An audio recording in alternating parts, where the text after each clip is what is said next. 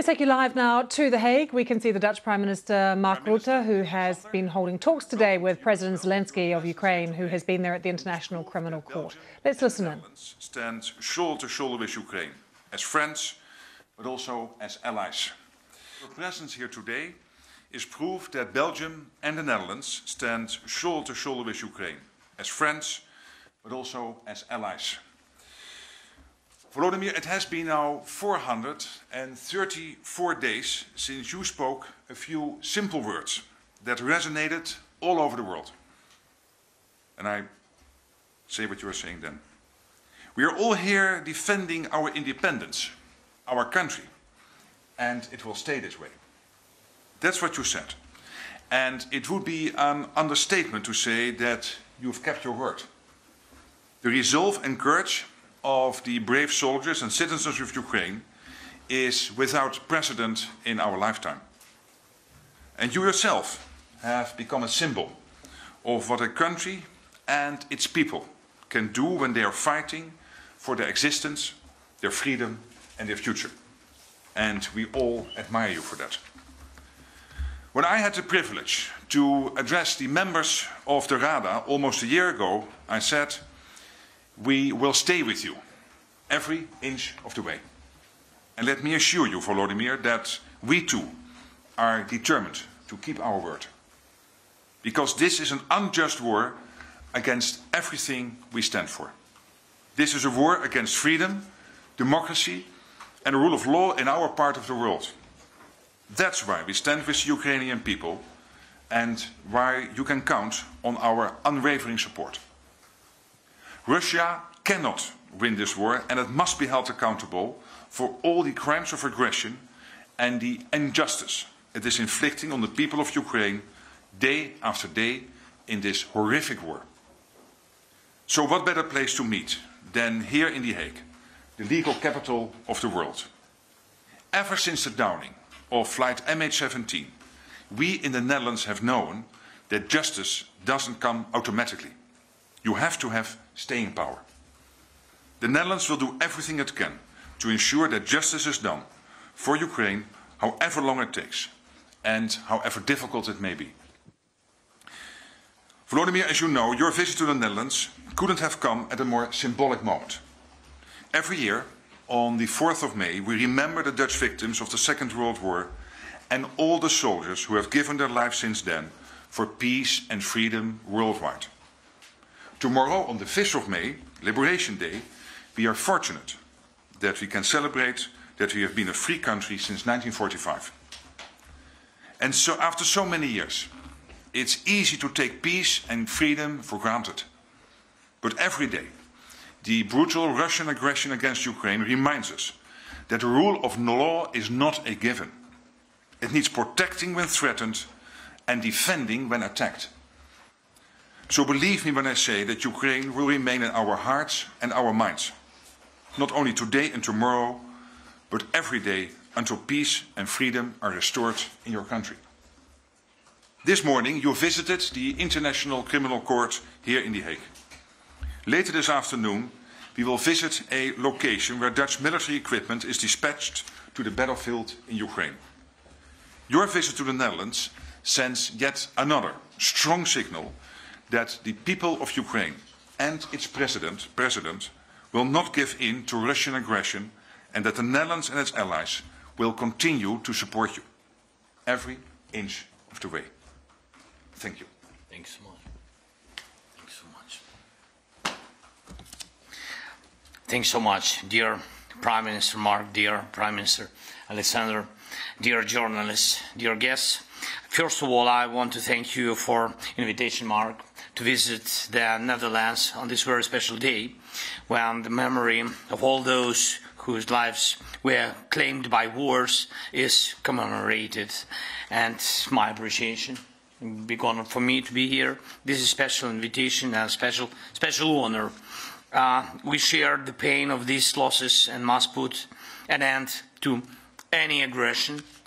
And we're meeting here in The Hague to bring peace closer and to restore justice. What we need We need justice, and I'm grateful to you, Mark, again, and to the Kingdom of the Netherlands for your powerful and timely support of our defense. The Patriot and other weapons that the Netherlands provided us have already saved thousands of Ukrainian lives. Thank you. I'm grateful to you, Alexander, and to the Kingdom of Belgium for the solidarity in defense of our common values, which makes Europe a Europe. And thank you for your support of sanctions against Russia and aid packages for our country and people. Today we focused mainly on security issues. The most important thing now is to deliver what was promised to our soldiers as quickly as possible. And I have called on our partners, both the Netherlands and Belgium, to help us implement the agreements on military assistance as quickly as possible. Very important is that we are working to create a coalition of armed vehicles to complement the existing coalition of tanks.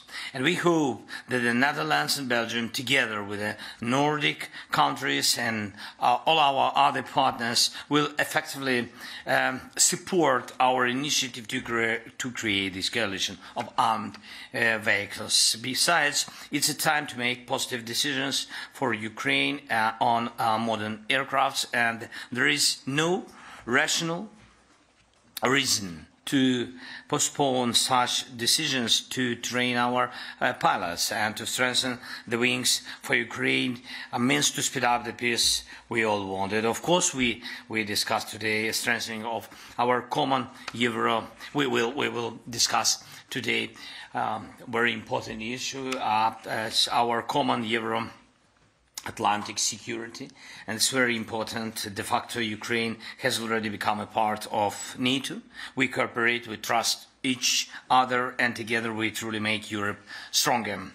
And so it stands to reason that Ukraine should become part of alliance de jure, the sod NATO country. The algorithm of actions in this regard can and should be approved by political decisions at the Vilnius summit of the alliance this summer, and we count on the support of our partners. Later, we will discuss Ukraine-EU relations, and we are waiting for a positive assessment of progress in implementing recommendations of the European Commission, and we do all our best during the war. We do all reforms, what we have to do, and this will be the time when political positive momentum will open the way to a new and long-lasting positive history, both for Ukraine and for the whole Europe. And one more point, I would like to thank you for your support. Our peace formula is 10 very points that can restore not only our territorial integrity and security, but also can reliably guarantee the long-term security of Europe and the world. This is our joint task, to restore the full force of the UN Charter and international law in general. Everything that was violated by Putin and Russia. Peace calls for sanctions to be stronger, for the isolation of Russia to be more complete.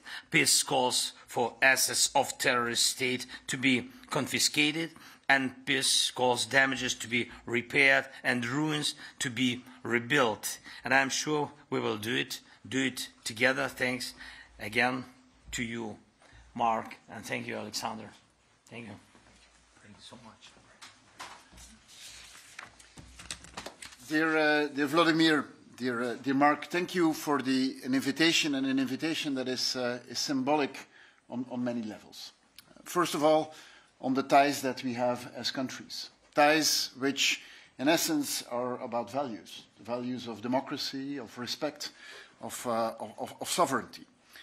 But also symbolic on the timing, Mark. You invite us here on the eve of the Dutch Liberation Day, where we commemorate how our British friends, our American friends, Canadians, and so many others came here to liberate us and to bring peace, as you stated it very well.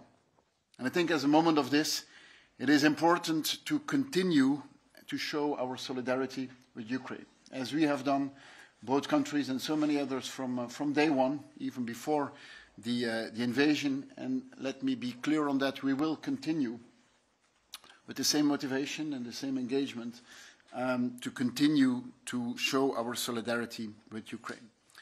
It is now our turn to help Ukraine to get rid, once again, of a cruel and an illegal occupation, kind of occupation that our countries have endured during the Second World War as well.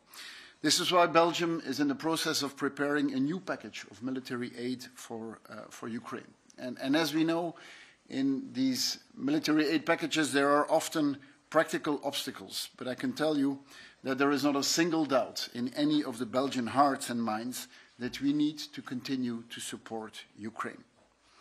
That is why last March, Belgium seized approximately 200 million euros of the proceeds from Russian assets that were frozen in Belgium. And we are using those funds exclusively to help the Ukrainian war effort and to support Ukrainian refugees in Belgium. And I'm convinced that we can go further in that domain, not only by seizing the interests, but also looking at the full proceeds of the Russian assets themselves. Since the beginning of the war, Belgian services have seized more than 180 billion of Russian assets of the Russian central bank.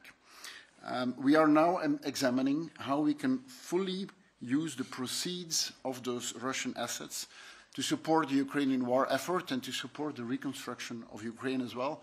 And Belgium is ready to play a leading role in that, and we will do that together with the European Commission. I've always said, since the beginning of this war, we need to hit Russia in a smart way and in an effective way. Using Russian money to rebuild a country that they are destroying makes perfect sense. It makes perfect sense from an economic perspective, but even more so, it makes perfect sense from a moral perspective as well. So, dear Mark, thank you for extending this invitation here today in The Hague. And dear Vladimir, we cannot repeat it often enough how much we admire your courage, how we admire the courage of your population. And let it be clear again, we will continue to support you with everything we can support. Slava Ukraini. Героям слава.